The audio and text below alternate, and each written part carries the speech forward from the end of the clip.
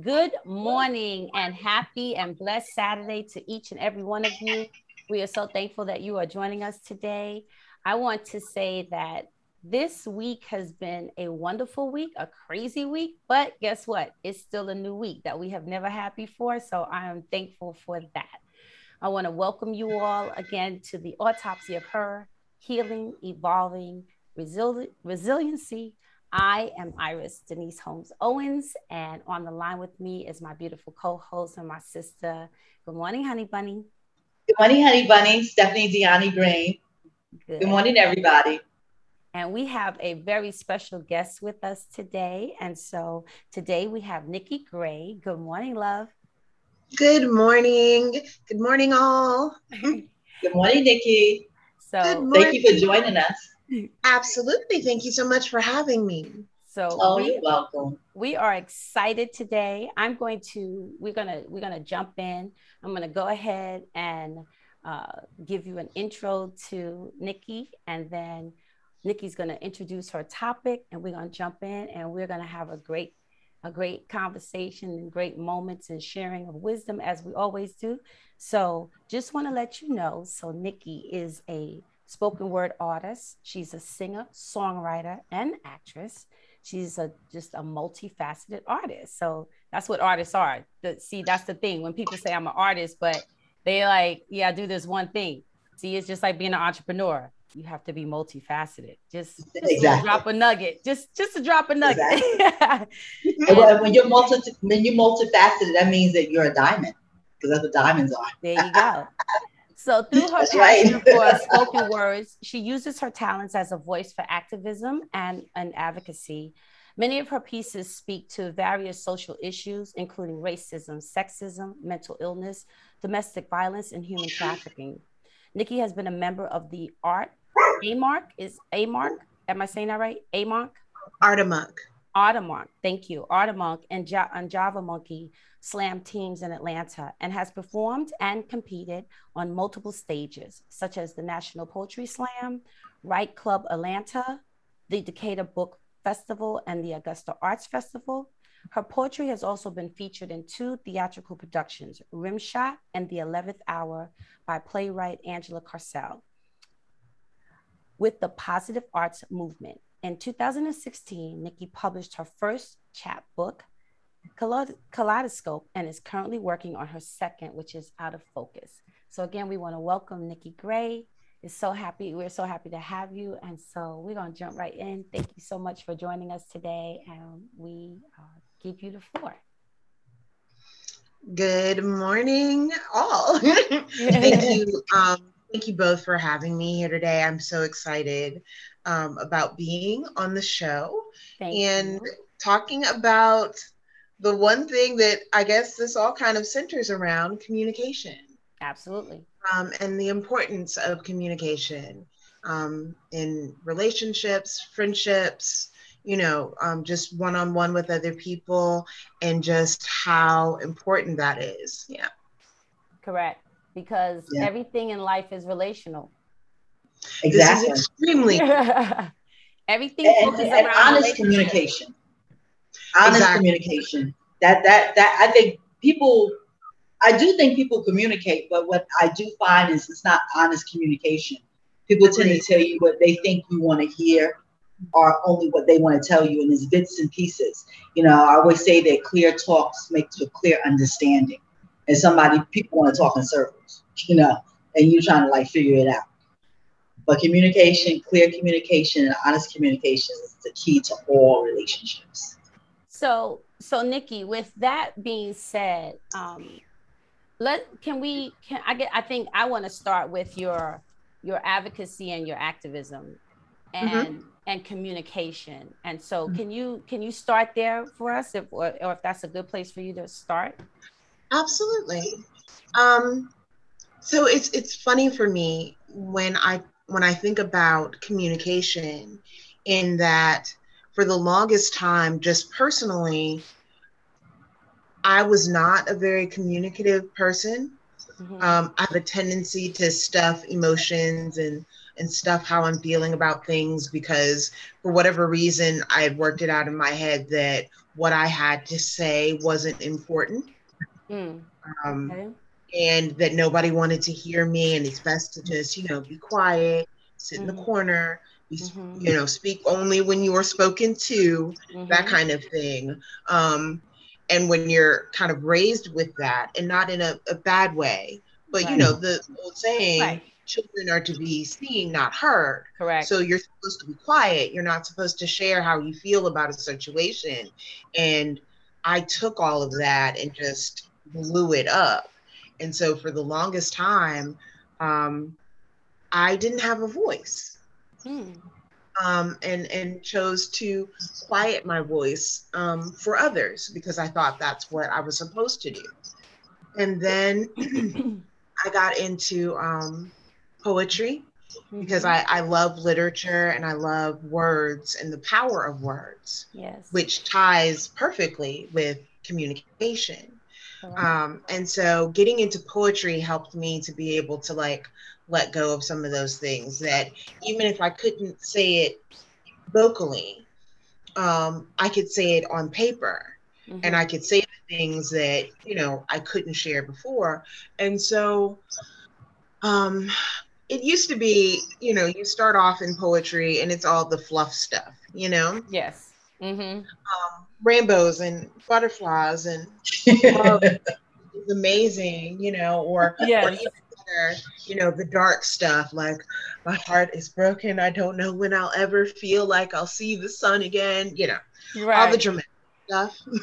yes, But I came across an open mic and was listening to some Atlanta poets, and heard pieces that touched on things that I didn't know you could write poetry about, and so they would touch on depression, and they would touch on mental health, and they would touch um, on rape and family, situations, abuse and things like that. And it was like, oh my gosh, wow. And for me, having gone through quite a number of things in my life, and having experienced rape, and having experienced, and still experiencing dealing with mental health, and depression, it was like an outlet. And I realized that there are a lot of us that are a lot more quiet than what we should be. And yes, particularly, personal opinion, I feel like within the African American community, especially within our family dynamics, we keep absolutely, things inside that circle, right? yes. So what happens in the family stays in the Stays in the family. family, no matter And how bad it is. right, you don't talk about that. You don't talk Right. about the uncle that has a drinking disorder. You don't talk about the parents that are having issues with parenting. We just don't talk about those things. Right. And in finding this outlet for myself to talk about the things that I'm not supposed to talk about, I wanted to try to give voice to others Right. that are similarly going through situations like that, Right. and found a place in that. I would do pieces that for the most part resonated with where I was and what I was going through, and then I would share them, and then have someone come up and go, oh my gosh, that was amazing, Right. and then share their own backstory. And it was like, okay, that's what this can do. Right. It opens the playing field to say, you don't have to be quiet about this. You can talk about this and share about this, and find healing in that. And that's the thing. For me personally, I feel like bringing those things that we don't talk about to light is where we can find healing. Right. Because I always say, and this is, again, this is the reason why this whole podcast came to be. Steph and I have been friends for over, well, 27 years, to be exact. Like she said, she met Rhonda when he was 1. So 27 years, so 26 years, however you want to look at it. And we started realizing that in all the years of talking and the things that we thought we knew about each other, but later on learned about each other, and then was like, I never knew that happened to you. And then like feeling like, oh my God, that happened to me, or something of the same sort of trauma happened to me. And we realized that that is where we stay stuck, because, as you just said, we're not taught to talk about trauma. We're not taught to talk about things or people in our lives who have hurt us, who have done things to us that they had no business even doing. They had no business in our presence, period.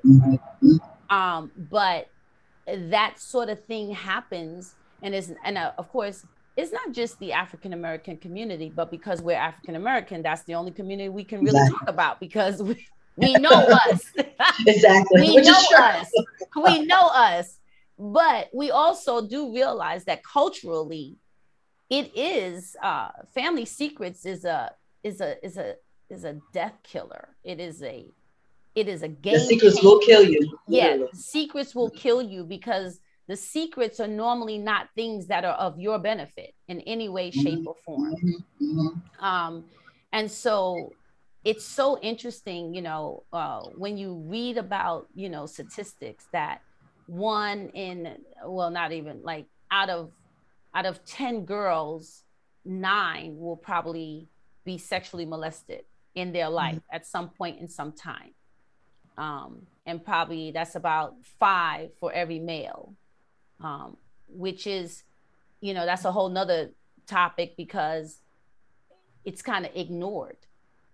Because we think that it's only a male on male when it comes to male, sexual molestation. But there are a lot of women out here who are molesting young boys and young men. Absolutely. And it doesn't get talked about. And again, that's a whole nother topic, because as a man, I mean, the laws even say, hey, a woman can't rape a man. That's not true. Let me say this very quickly. My niece called me probably like maybe 4 or 5 months ago. And the number didn't come, like, how you have everybody contacting your phone. It didn't come through like a contact. But I said, someone told me pick the phone up. When I picked the phone up, it was my niece. And I'm like, okay, I need you to help me do something, whatever. So I'm like, well, what happened to your phone? Oh, that's a whole long story. Then she said, well, I'll tell you. And basically, her best friend, they had been best friends for a while. Me personally, was something about the young lady I didn't care for. But she had found out that this woman had been molesting her son. And they used to live together with their children when the children was young.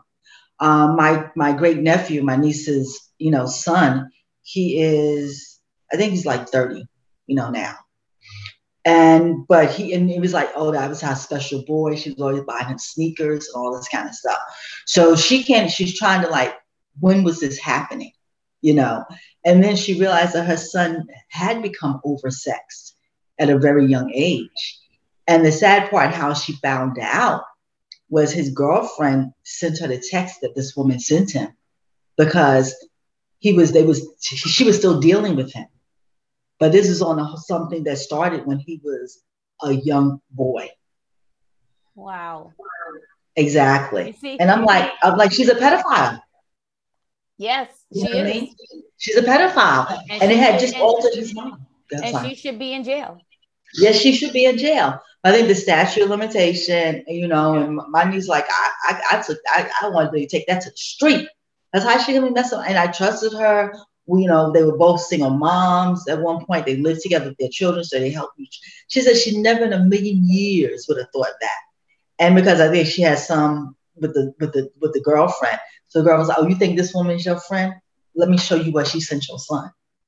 Well, this is the problem. If you stick to, as we're talking about communication, we don't communicate truth. As you said in the beginning, we communicate, but we don't communicate truth, or exactly. we are stifled when we communicate truth. Like this is my truth. This is my reality. This is not me just dreaming up stuff. This is not me making up stuff. And even if you think a young person or any person is coming up with something so out of sorts, and you know that they've not had that kind of exposure, you have to then ask yourself, where is this coming from? But we typically don't do that. So especially when it comes to young men, though, because you would think when young men, when they're out, like, oh, they're just being a boy, that's how men are, you know, they're lustful or whatever. No.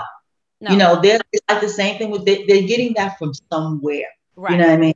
Everybody think it's cute. I know a couple of guys, I was having sex with my babysitter. She was 16, I'm 10, I'm 11. You know, 10, 11 years old.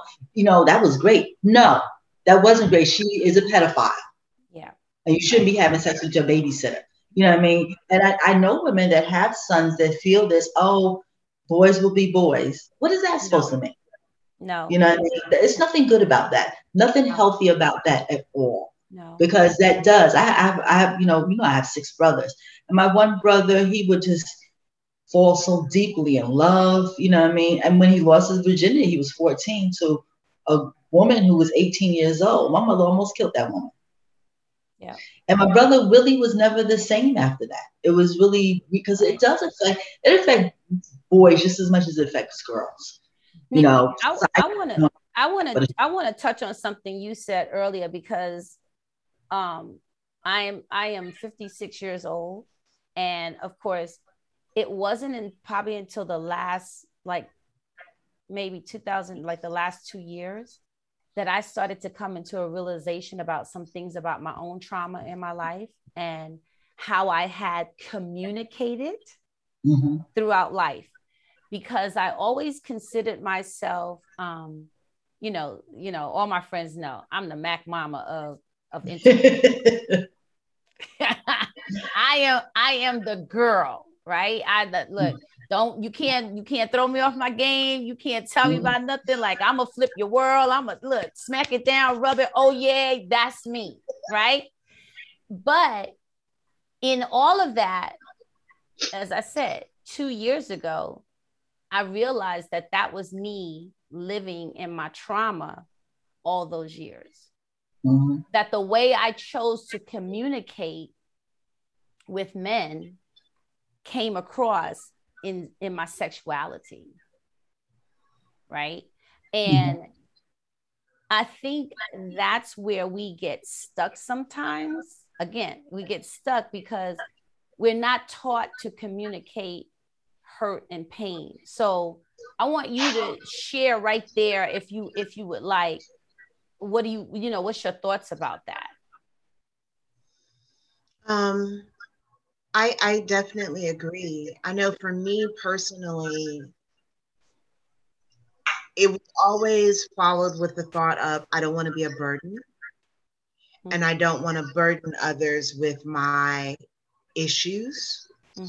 So in order to make sure that I'm not, like, overwhelming friends or family or anything like that, I would keep a lot of that stuff to myself. Because I didn't want to, like, okay, this is kind of heavy and I don't know how they'll handle that. And, people, it's weird because, like, if you're going through something, and you share, okay, this is what happened, some people will completely shut down because they don't know how to. Oh yes. They don't know what they're supposed to do. Yes. Like, okay, so what am I supposed to do? How am I supposed to talk to you? How am I supposed to handle that? Right.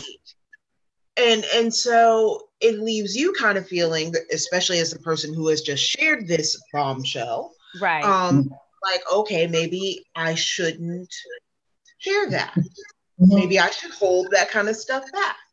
Mm-hmm. And then you have others that you will talk to that dive right in and are like, okay, well, then you need to do this and this needs to happen and you should. And it's like, okay, wait. Actually, what I really wanted in this moment was just to share and have you listen. But we don't say that. Right. And so then you have this dynamic of, okay, now I'm being given advice on how to handle this and do this and do Right. this and do this. And Unsolicited advice, often, right. like I Unsolicited. want you to hear me. And it still leaves you in that place of feeling like I'm not heard. Right. Right. And I personally have identified that within myself a lot, of feeling like I'm not heard, people are not hearing me. But it was because I was not sharing in a way that led them to be able to understand what it was that I wanted when I needed to share. Mm-hmm. And then also identifying that you don't share with everybody.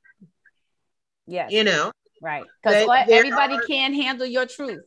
Exactly. And then some people like to take your truth and use it against you. Like, like I shared this with you. I already know about it. You don't have to throw it back in my face. You know what I mean?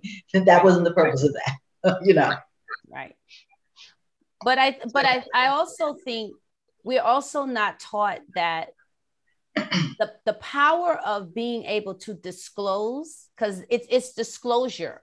When we open up and share, it's disclosure, right? Exactly. And of course, the way people react to our disclosure, then, like you just said, Nikki, makes you say, "Ooh, well, maybe I shouldn't have said that," right? Or I regret even telling you that, because the reaction and then what they do with your disclosure and your trauma and your pain makes you go, I'm never going to tell another person that again, or I'm not going to tell anyone anything. I don't care what's happening. I'm just going to sit here and suffer. And so like Nikki, you advocate for all the things that are secrets, right? Rape, domestic violence, mental illness. You are on the front line for everything that people keep trying to put, keep it behind the veil. I'm a mental health coach, and or a mental health counselor. I've done that for many years in my life with children and adults. And so I know where you're coming from with that. But I think it's also always interesting, because many times those of us who are in or on the front line, we forget to deal with our own trauma first. Which is true. We are talking, we are talking to people, and we're encouraging them, and we're like, you can do this. And it's not, but yet we come home and we're looking in the mirror going, now, why'd you let that happen? Yeah, because you're not dealing with the man in the mirror. And you got to. It's so important. But I remember when I was raped, and one of the things my mother told me, she's like, "Oh, don't tell nobody." You know what I mean? And I was like, "Really? Like, how is that going to help me?" And I never forget the female police officer that helped me. She says to me, she said, whenever you get that feeling that you need to talk about this, she said, even if you're in the grocery line, tell the cashier, tell somebody, you got to let it out. And she was absolutely correct. And the sad part about it was my biological mother's husband, because it happened at her house, in her building, the guy dragged me to the roof. But he already ran. The next day was Memorial Day, and they were having a cookout. He told everybody at the cookout. And exactly. But I mean, I felt away, but I never was ashamed, because I knew that it wasn't my fault. But I know the best thing that you could do for yourself is talk about it, whatever it may be. Just like now with our podcast, I was in Savannah. Iris came down and saw me in Savannah, and they had a little party for me at my aunt's house. And one of my cousins was saying, like, "Oh, I listened to your podcast and I know what you were talking about. Like, you shouldn't be talking about that." Like, it's basically not, I can talk about whatever I want to talk about. Right. You know what I mean? And then, my daughter kind of like chimed in, oh yeah, just running your mouth. It's not your business. And I felt a ways for a minute, then I'm like, well, this is me and my girlfriend's podcast. And we want to share. When your name is attached to something, you can share it. But I did feel a way, but then it's again a way of somebody silencing you because you feel a way, And I'm like, that's not going to happen. Right. Dictate whichever way you will. And it's not only them feeling away, it is because you know what? That's the problem with non-communication and family secrets. Because trust me, everybody before you, they know the secret. They do. They know. They do know the secret. They know what happened. They know the stories. They know the time. They know the names. They know it. And sometimes just telling me, sometimes they were victims as well. But so can we stay right there for a minute? What is that about? That we know in our family, we have predators, we have rapists, we have liars, we have thieves, we have murderers, we have con artists, and yet we continue to go, hey, cousin Joe, I know you are Hester the molester, but hey, how you doing? Yeah, let me give you that hug. Let me kiss you on your cheek. I'm gonna tell you right now. I taught my kids from early in life. If you don't want to hug somebody, you don't want them to hug you, you don't want to kiss them, you don't want them to kiss you, you have every right to, when they greet you, to say, hi, it's good to see you, and not accept their hug or not accept their embrace. Taught my daughter from the time she was young enough to have sense. You don't sit on any man's lap. That's right. If it's not your father or your brother, you don't belong on any man's lap or in any man's arms. That's right. And so, Nikki, from your perspective, because you're a little bit younger than us, but the truth is, I don't think that the secret part and the lack of healing and communication in families changes. So I'm going to ask from your perspective, how do you see that? I would say absolutely. I would say it does not change, or I have not seen that change for myself. I very much grew up with the understanding that there are things that happen within the family that the family is allowed to know, but no one else is allowed to know. And even then, you don't speak about it. Knowing one thing, but you still don't speak about those things. And it was just, it's kind of the, what happens in Vegas stays in Vegas. So what happens within the family stays in the family, because it becomes family business, and you don't air family business. You keep all that kind of stuff quiet, and you deal with it internally, but it's never really dealt with. It's more like put underneath the rug. Is it the rug, or is it actually the house? It could be the house. Hide it in the closet. That's how we deal with those things, under the rug or in the closet. And this is how you have really messed up rugs and lots of skeletons in closets. And it's I don't know if it's because there's a fear of, part of me feels like it's a fear of judgment. The other part is a fear of it being used against you. And so there are a lot of fears that stop people from dealing with the things that have happened within families and secrets, and it doesn't even have to be like big stuff.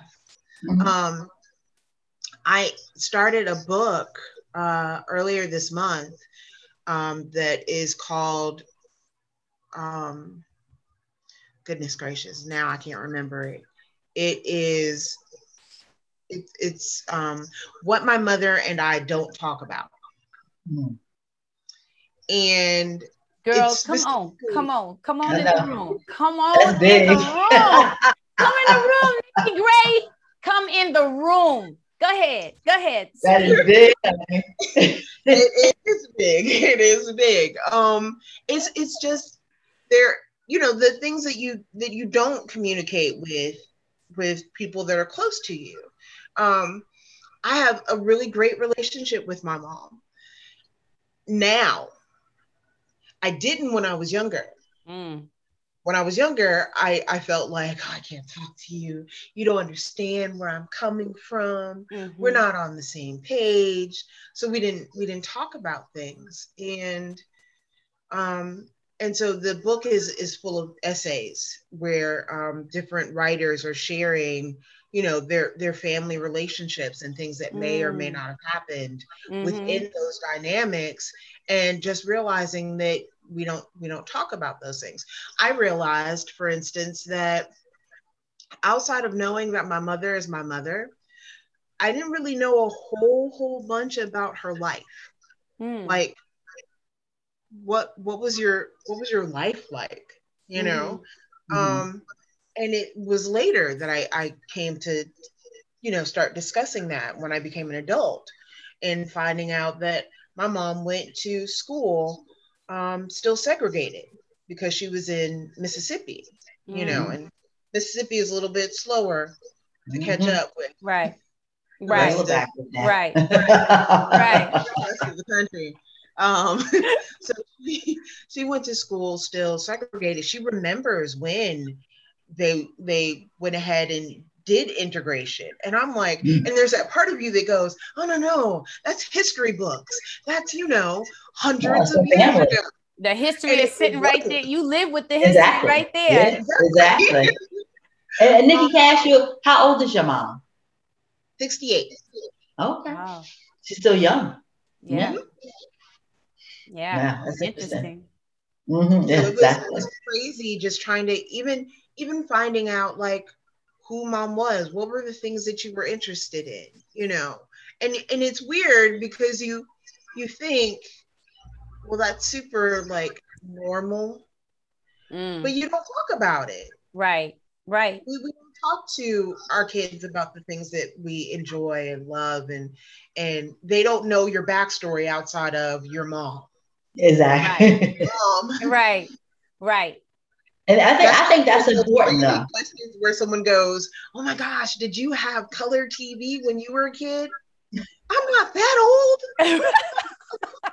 Yes, I had color TV. Oh my gosh. We didn't have an outhouse. There was, running toilets. I mean, come on. Right. It's crazy because you just kind of take those things for granted. So I Mhm. really love the way that the book is set up, because in some instances, obviously, it's discussions about traumas and things that are happening. Yes. Um, I don't remember sharing with my mother when I was younger, or even in, my early 20s, struggling with depression, um, and struggling with suicidal ideation, um, Mm-hmm. and with cutting. Those were things that I didn't talk to my mom, you know, talk about those things. And Mm-hmm. um, just reading that book really helped me see, like, for myself, I've gotten to a place where I've decided that What wait, hold on. That whatever that I don't know what that noise that I think background that's noise my is. dog. It's my dog sneezing. Oh, okay. So So it's hard to hear Nikki. So maybe mute for a minute Danny, can while you take Dashy upstairs? Thank you. Thank okay, you, thank you. Serena. Thank you. Okay. Sorry, Nick. No, it's cool. I'm sorry, Um, Dashy got allergies. I Yes. understand, Dashie. And as we um, always say, this is live TV. that's right. You're getting it as it And happens. literally, he's been sitting under my feet, and then all of a sudden he started sneezing. And good, Oh, because Savannah just walked in, so she could take him upstairs. okay. Go ahead, Nick. Um, I'm sorry. no, you're just perfectly good. But just realizing that those weren't things that I talked about, and in fact, for the longest time, I didn't talk to a lot of people about that. Most of my friends had no idea that I was struggling like that, or was suicidal, or was cutting, or anything like that, because there's a shame. attached to it.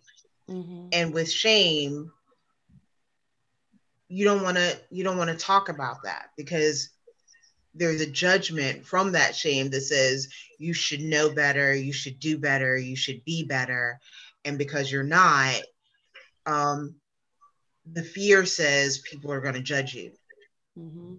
And so for me, I stayed quiet and I didn't talk about, you know, what I was struggling with or how I was feeling or um, just being open and vulnerable in that way. And so I have gotten to a place now where I try to make sure that I'm being as open and communicative as possible. Um, Because that don't, helps you. it does. It You know, does.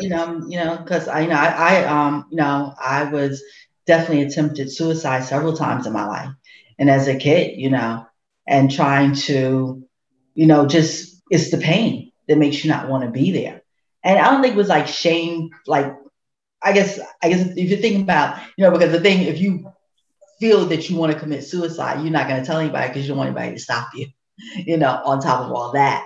But I was, it was really quite interesting, and it had a lot to do with all the histories of my family. I was adopted, which I still like a big secret, but I don't know why. It's funny because I'm 57 now, but 2 years ago when I turned 55, and I was talking to one of my cousins, I was in Savannah, and I just said, because I was adopted. And she says to me, I never knew that you were adopted. Someone just told me. So it's so funny just to hear that people are still talking about that. Where, mind you, I've been part of this family since I'm 3 months old, and now I am 55. So this is still exactly. So like things don't change, and it's my story to tell. I remember when I was, I own a jewelry company, and I cannot go to Savannah and don't bring my jewelry. And my cousin called me. She was at mom's house. Bring your jewelry over. When my friends over, they want some jewelry, whatever. And I go over there, and the lady started saying, "Oh my God, you remind me so much of your aunt." And I knew which aunt she was speaking of. And then my cousin chimes in and says, "Oh, but you should see her real mother." Exactly. Now that's not your place because it's my story to tell. It's not for you to tell. But that tells me something about you, also. And I'm the type of person, I could deal with you, but when you show me who you are, I do believe you. Because especially when you say, well, I don't see you tell people. I tell people what I choose to tell them and whom I choose to tell them. That's not your job to tell people my story. If I want people to know that I'm adopted, then I do. And I do have this thing where, like, my niece, when I was speaking up with her son, and she was like, Auntie, I just love you, and I don't talk about you being adopted. Like, she doesn't want, you know what I mean? So I won't, because she feels that way. You know what I mean? Not that she just said, like, because she knows I'm very open about it. But, my husband loves you. You're his aunt. She went through all this things. And I do have people in my family that feel like that. But that's their own issue. I mean, if it needs to come up, it needs to come. I find that mostly from my nieces. They just like, no, you're not adopted. You're my aunt. You know what I mean? It doesn't mean I'm less your aunt. So it comes from a loving place. But yeah, but people want to still stifle your voice and make you feel a certain kind of way and all these kind of things. And only when you're able to share are you able to heal. This is true. Yeah. Because it's painful when you're just holding all those things into yourself. I.e., the cutting, trying to commit suicide, all these things that come along with that. And some people don't realize, and you're all out there by yourself. And there's somebody that has had those same situations. Mm-hmm. Reason we do this podcast, that they say, like, I'm not the only one. Because some people feel they're the only one. They live in this lonely place all by themselves. When, baby girl, baby boy, you're not the only one. There's other people out there that understands where you're coming from and why you feel the way you do. And they can help you, especially if they already crossed that bridge. They say, you know what? If I can help you cross this bridge, it's beautiful here on the other side. And you could have this beautiful life. And I do, like, when I look at my kids, I was like, imagine if I would have followed through with all those things, of attempted suicide, I would have missed all of this, Mm. So, and it's nice to be able to be there to help somebody. So that's a beautiful thing that you do, Nikki. A really, really beautiful thing. I try to stay in that place, because I think when it comes to communication, it's about being open, but it's also about being vulnerable. And that place of vulnerability is scary to a lot of people. You don't want to go there. You don't want to be that kind of open and share yourself in that kind of way where there's nothing between you and the other person. And we hold on to those walls as protection, absolutely. And, definitely don't put yourself in a situation where you're going to be harmed. But I think even in being vulnerable like that and sharing our stories with one another, like you said, it helps others believe and remember, because it's a thing of remembering. We know ultimately there are billions of people on this planet. I can't possibly be the only person who has gone through this. Right. We know this up here, but knowing it here in our hearts is a totally different thing. And it feels like in those situations that we are completely alone and no one understands and no one's been here. And I think in being open and vulnerable like that, there's this connection that can happen. And there's growth, obviously, there's healing, but there's also encouragement. Yes, absolutely. The encouraging thing of finding out I'm not the only person who thought this is bolstering. And it helps you to feel like, okay, you know what? I can do this. I can get through this. I can handle this. I can make it through this. I can be better. And for me, that's why I feel like there's such power in being able to share our stories with one another. It's an amazing thing for me to read this book about the things we don't talk about with our mothers. Right. And for me to even to go, when was the last time Mom and I had a heart to talk? When was the last time we talked and just shared? And I just sit there and listen to Mom talk about her sisters and growing up on a farm and not cut it off and be like, okay, yeah, next, whatever, Mom. Enough of that.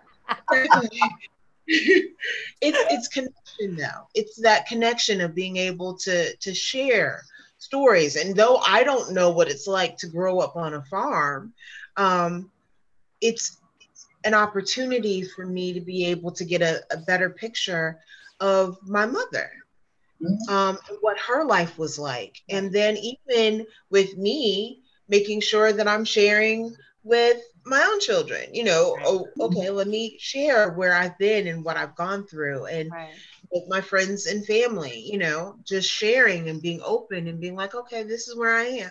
Right. And finding out, oh, you're not the only one that's been going through this. I have too, and that kind of camaraderie and companionship helps to make life not so lonely. Yep.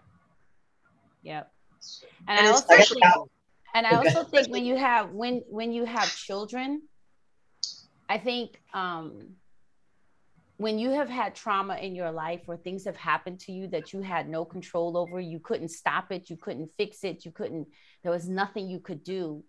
When you have children, you then become, I don't even know the word for that. You realize that I don't want this thing or anything of that sort to happen to my children. You become an advocate for your children. Or children that I love, or children that I care about, or children. You just like, okay, not on my watch. I think that's what it is. You become the watchdog, and you're like, I'm not going to allow that to happen. Now, does that mean it's not going to happen? No. No. But I feel like it just makes us more, you have a more heightened sense of Oh, awareness. absolutely. Because, it's like intuition, and as people call it, the sixth sense and all these things. When you meet a person and you meet this person, you don't know anything about this person. You don't know their name. You don't know anything about them. But that thing that happens in your gut where you go, yeah, it's I don't real. know what it is about you, but something about you makes me go, guards up, right? And so, and that's something also we don't do, again, communicating, because if we tell someone, and it could be my best friend's new boyfriend. Now, my best friend has 5 kids, 5 female children, all under the age of 10, or just all under the age of whatever they are. They're not able to fend for themselves. And you're so smitten with this person, though. And you're like, I like him. I love him. And so now we're a new family. Yeah. But you're over here looking at the kids whose personalities, who used to be so bold and bubbly and, hey, Auntie Iris. And now all of a sudden they're like, hey. And yet mom is like, oh, them kids will be okay. No. Something has shifted in this whole dynamic, in this whole atmosphere. And we tend to ignore those things, but we don't say anything. Or if we say something, then what happens? The person cuts us off. Exactly. Because you're so caught up in this thing that you have going on over here. And I hate to say it, but the one thing that I have realized, and that's because I have been married to a master manipulator, is that the person or people who are master manipulators of whatever kind they are, those are the people who come in like a ray of sunshine in your life. Like they come busted in. They just change your whole landscape. Everything's different. You'll be like, hey, I can't make it without them. I don't know what to do. Oh my God. And so you're so distracted. You're missing, like the red flags are going, hello, message over here, look, over here. And you miss it because we get caught and we forget to pay attention to that inner communication with ourselves. I guess maybe that's probably where we should start, the communication with ourselves and listening to that inner voice, right? And not necessarily the drunk monkey voice, because there's also the drunk monkey voice. Exactly. But what about that voice that you see? I never forget, I was working at Frederick Furriers when I was 19. I had taken a semester off because I had to pay for myself through college. I needed to make some more money. And I was working at Frederick Furriers, and I was sitting in my car. I got there early, and this girl walked by me. And I was like, oh, I don't like her. It's just something. And then I was like, you can't say that. I was like thinking to myself, you're not God. You cannot judge people, And so, and she was like 10 years older than me, I think. No, I was 19. She was like 27. Anyway, long story short, we were the new girls. And she was the manager of the boutique they had there. I was a hostess. And then we ended up going to lunch. And from there, we became like friends. And at the time, I was engaged to a guy who was like 9 years older than me. So like the three of us would hang out.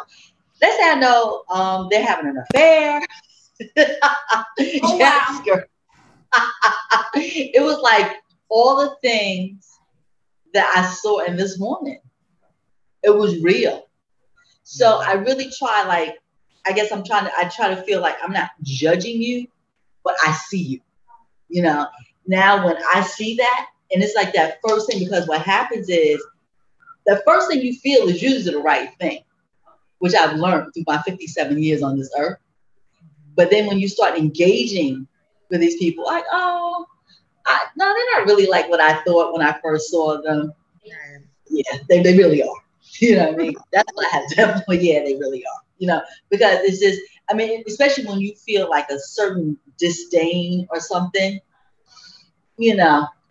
like that, it's just like, oh, I think they think they stuck up, or maybe like you meet a guy, he's full of himself. You realize he's really a nice guy. He's not really full of himself, But when you feel like, look at somebody like it's something that you just don't like, that's a strong words.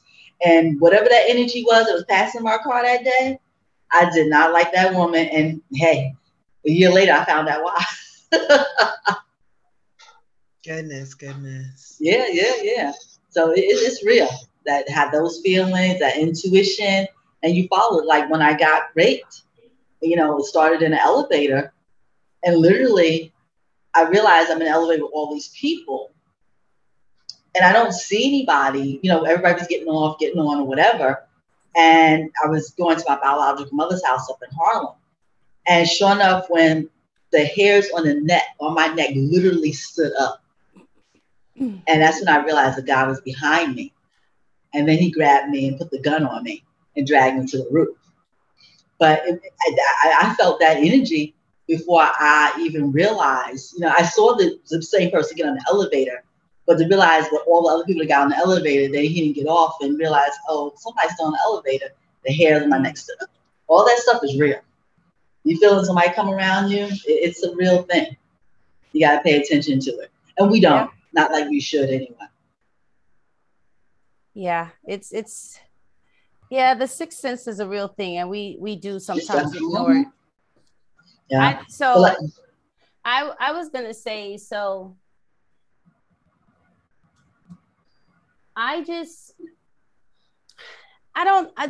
sometimes I feel like there are all these labels, right?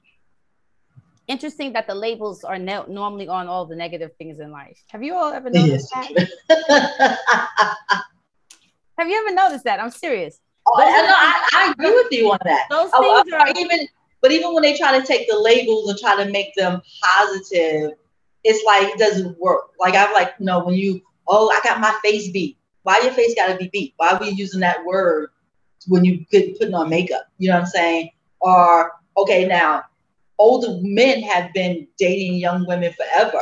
Oh, he's a Mac daddy, he's daddy. Now women do, she's a cougar. Why they gotta be cougars?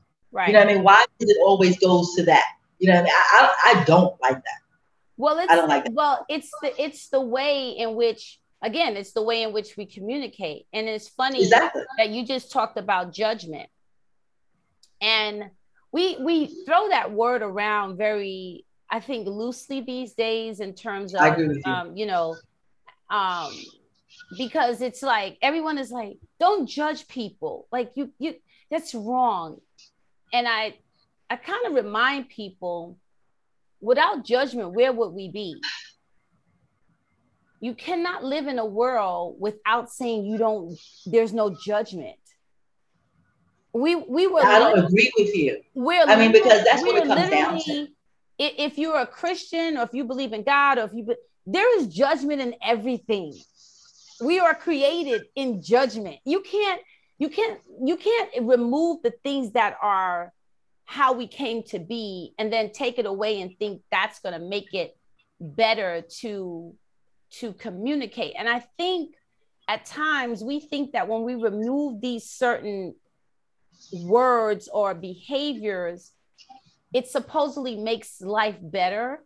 And what I find is that it causes people to sometimes retreat more, because I agree with you. Whereas where we grew up, even though I don't agree with all the ways, like, as you said earlier, Nikki, like old school, where children were made to be seen, not heard, which means we did not have a voice, right? And even in talking about the dynamics between you and your mom. So I'm an only child. There's 20 years difference between my mother and I, right? And she always taught me to be bold, to be outspoken. She allowed me to be outspoken. She allowed me to speak my mind. Even when I was in trouble, I was always still allowed to state my case. However, now, over the last few years, I realized that my mom now tries to take my voice.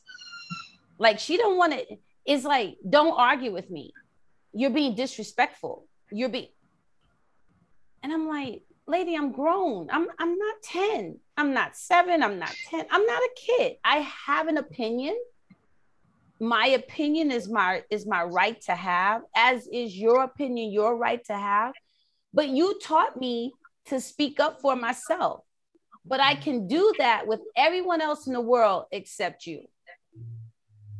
And I think sometimes we do that with the people who we love and who we're closest with.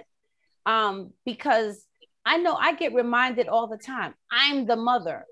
Okay, check, but I'm a mother too. Mm-hmm. And a grandmother.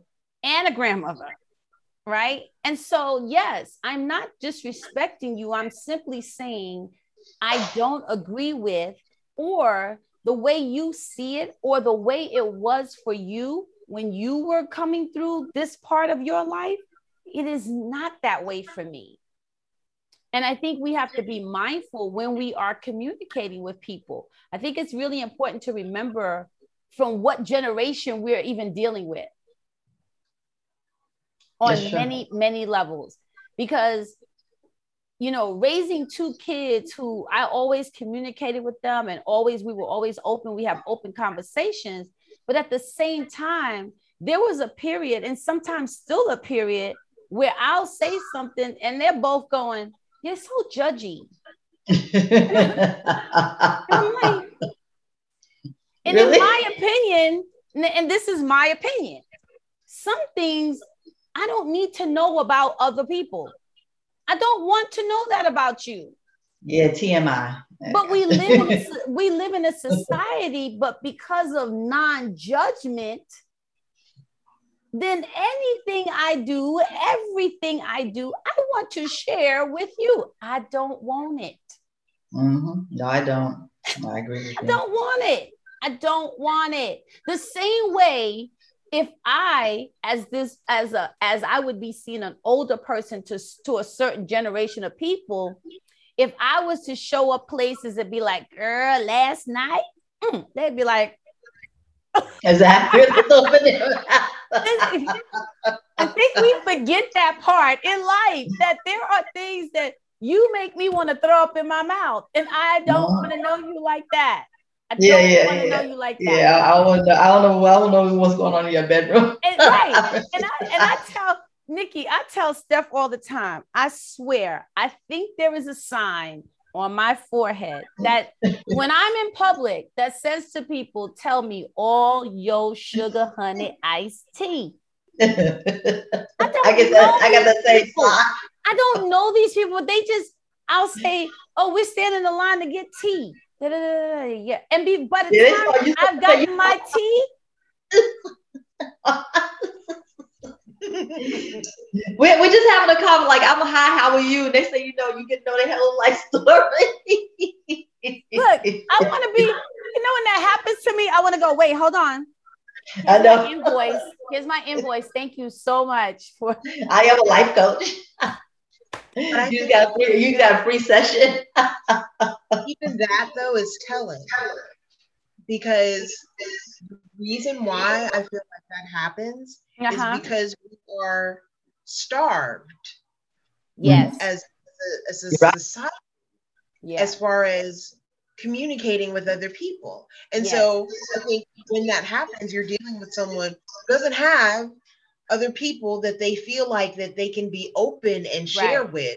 So this strange person who they go, okay, you don't know me, you will probably never see me again. Right. I can share this and know that I'm not going to be judged by you. And the floodgates are set free and everything comes out because they, for whatever reason, feel like they don't have someone to be able to communicate and talk to. And I think that's telling. Yes. I learned that by being a Lyft driver. I was a Lyft driver for a year and a half, and let me tell you, I'm trying to bring up all that energy from those stories I got. My life as a Lyft driver, because the stories I heard, the things that people told me, because like you said, they're never going to see you again. And then I did have some repeat people, and trust me, the story would continue every time I picked them up, they would start, because remember I told you that part last time you picked me up, let me finish telling you after, so it goes on. And it is true, people are starved. And they need to know that conversation will not go any further than this Lyft driver. That 9 times out of 10, I will not see this person ever again in life, you know. So, but they come back. I was in the park one day. This boy says to me, "Hey, how you doing?" I said, "Hi, how are you? You remember you were my Lyft driver?" I ran into people. You never know how you're gonna run into people. I shop at Whole Foods, and I've been shopping This particular was a new one they built closest to me. I've been shopping at Whole Foods since it happened. I opened like 2 years ago, and I know the young man. He used to move the carts. He works at Whole Foods, whatever. Like 4 months ago, he comes to me. He said, "I got a promotion, and I'm not going to be working at this Whole Foods anymore." He said, "I'm moving to another one." I said, "Oh, congratulations." And he said, "I just want to tell you that one night you picked me up when you were driving Lyft when I was going to college." And he said, "You changed my life." Now, I've seen this guy at Whole Foods for, like 2 years. And I just like, "No, hi, Brandon." He would say hi, never spoke, never had a conversation. But when he knew he wasn't going to see me anymore, he tells me this. It was so ironic. And I don't remember picking him up. He said, "I was in college and you picked me up one night." He said, "I was so excited to well, you're going to pick me up in a Mercedes." He was all excited and everything like that. But it was the weirdest thing. And you never know, how you do help people, your inspiration, people listening to them and things of that nature. I think you're right, Nikki. I think that's true about what you said about the people like start. Mm-hmm. Yeah. It's true. We set up in society those people that we can talk to. So on the religious side, it's your preacher or priest. Mm-hmm. Then you've got bartenders. Yes. You've got barbers. Hairdressers. Yes. Yes. Sometimes your nail tech.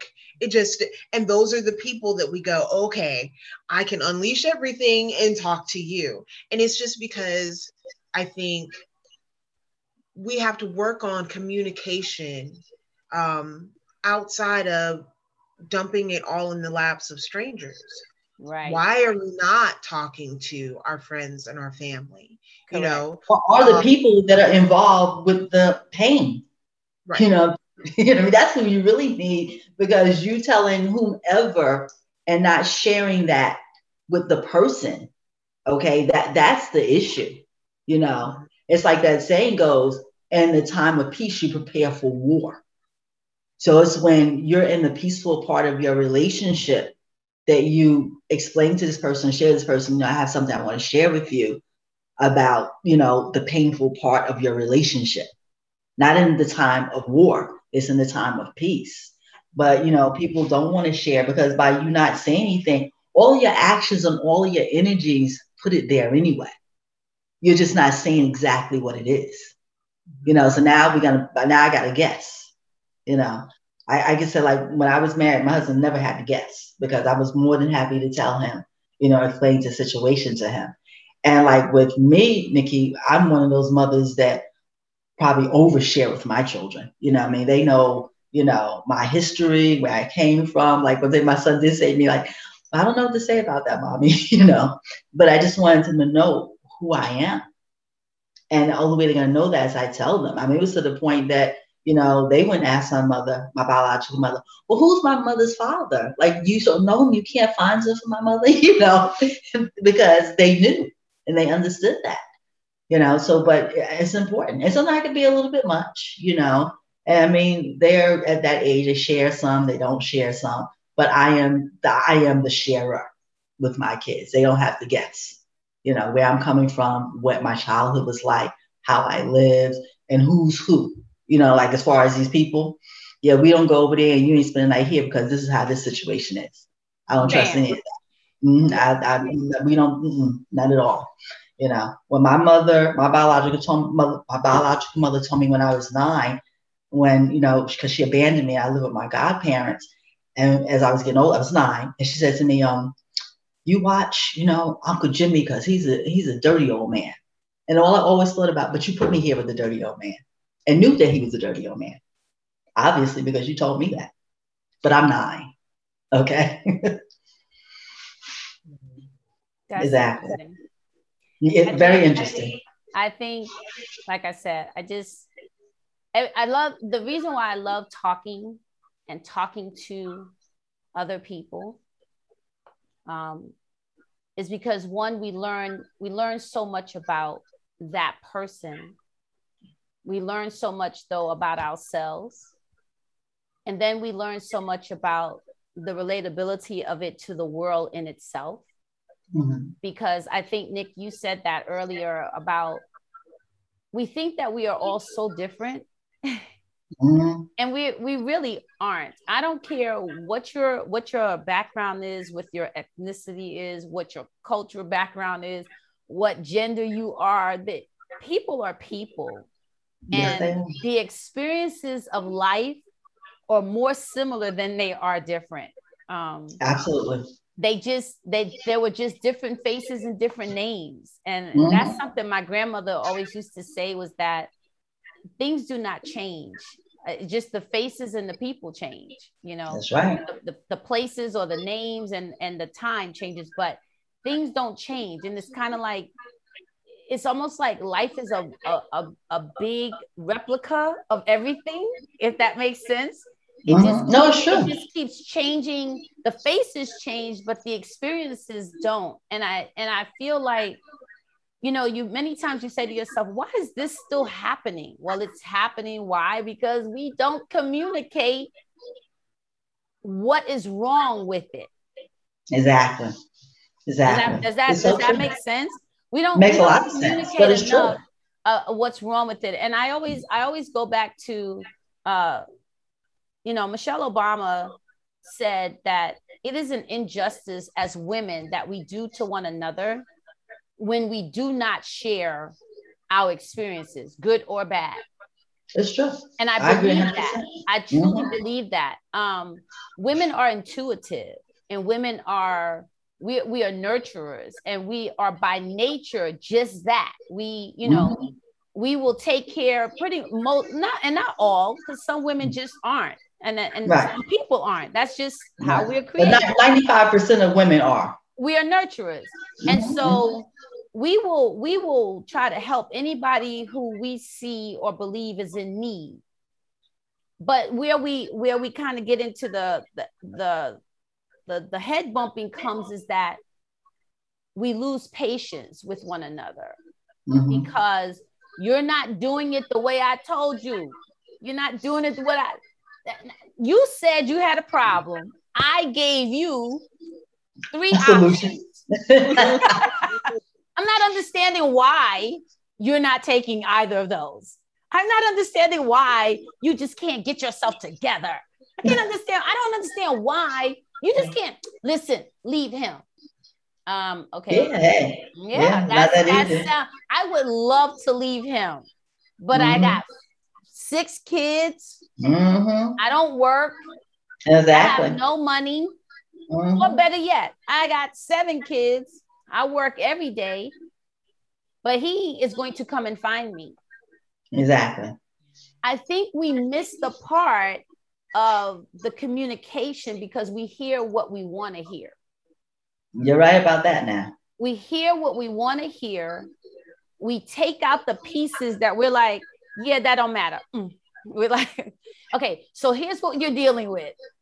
And what we all have to learn, and I've learned this over the last 2 years, we have to learn how to find grace for one another.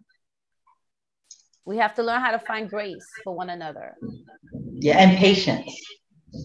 Grace. Yeah, the thing with that is you have to find it within yourself first.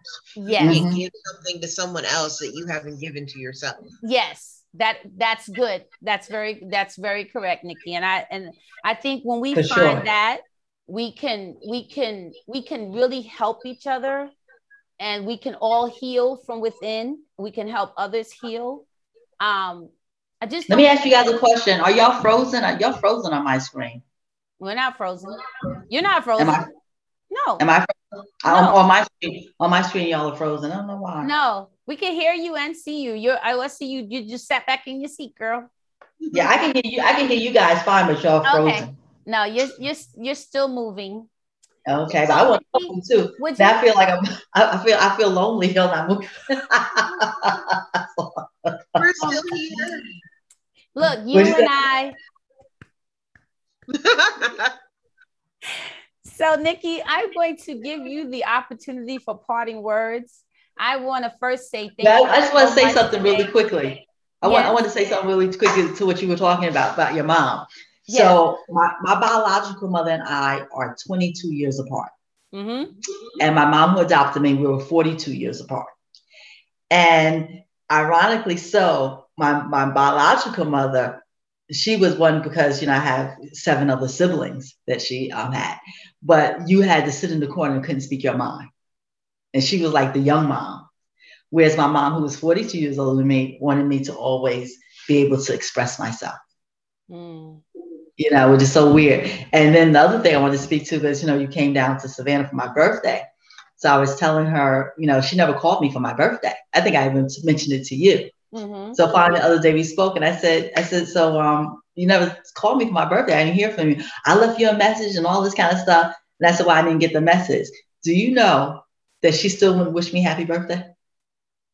Because she said she left me a message. I was like, okay, I'll talk to you later, mommy. Just the things that go on. We just keep everybody lifted and Exactly. give them grace. Because definitely. And I think from what Nikki said, that made really good sense to me. Mm-hmm. Yeah, absolutely. We really don't know our mothers. Mm-hmm. We know our mothers as our mothers. We don't know our mothers pre-motherhood. Mm-hmm. And especially they're not willing to share. And, they're not willing to share. Some are not willing to share. And I think when we find our place there, when we find, if we can, again, giving grace to ourselves, our mothers first have to learn to give grace to themselves as well. And then we can all kind of be a little bit more relaxed with understanding to share. Yeah. And understanding. And I it's always, communication comes across so much better when I understand really where you're coming from. Absolutely. And most times we're all communicating without, I don't know where you're coming from. I just hear, again, I take the labels, I take the things that you've said, and I wrap them up into what the picture I want it to be. You do the same. And then we lose communication. So I think this is a topic that we will have to revisit again, because I think there's so many facets in this communication thing. Oh, absolutely. There's so, I think it's a topic we talk about forever. We talked about, we said we were talking about communication, but I don't know, we must have hit on 40 different things today. Absolutely. Would you agree? Yes, I definitely agree. Would you agree? Yes. And I keep saying, I so deeply want to do a mother-daughter thing, but Lord of God, I'm scared. But I want to. Yeah. It's gotta happen. It's really gotta happen. Yeah. I'm just gonna try to figure out how I'm gonna make it happen. But well, I know for sure my biological mother wouldn't get on. I know for sure my daughter won't get on. So well, we're gonna make it happen some way, somehow. Yeah. We're gonna find some brave mother and daughter who are willing to do it. And so we'll see how it goes. So Nikki, I want to say thank you so very much. We so appreciate you today. Thank you. Definitely, we want to have you back again. And I want to give you the opportunity to share your parting words or your closing words or your closing thoughts. Closing thoughts. Be open. Be open and share with one another. There's so much comfort and healing and truth and growth that can happen when we're open with one another and we're sharing with each other. And especially now with us being in the situation with the pandemic and, life is short.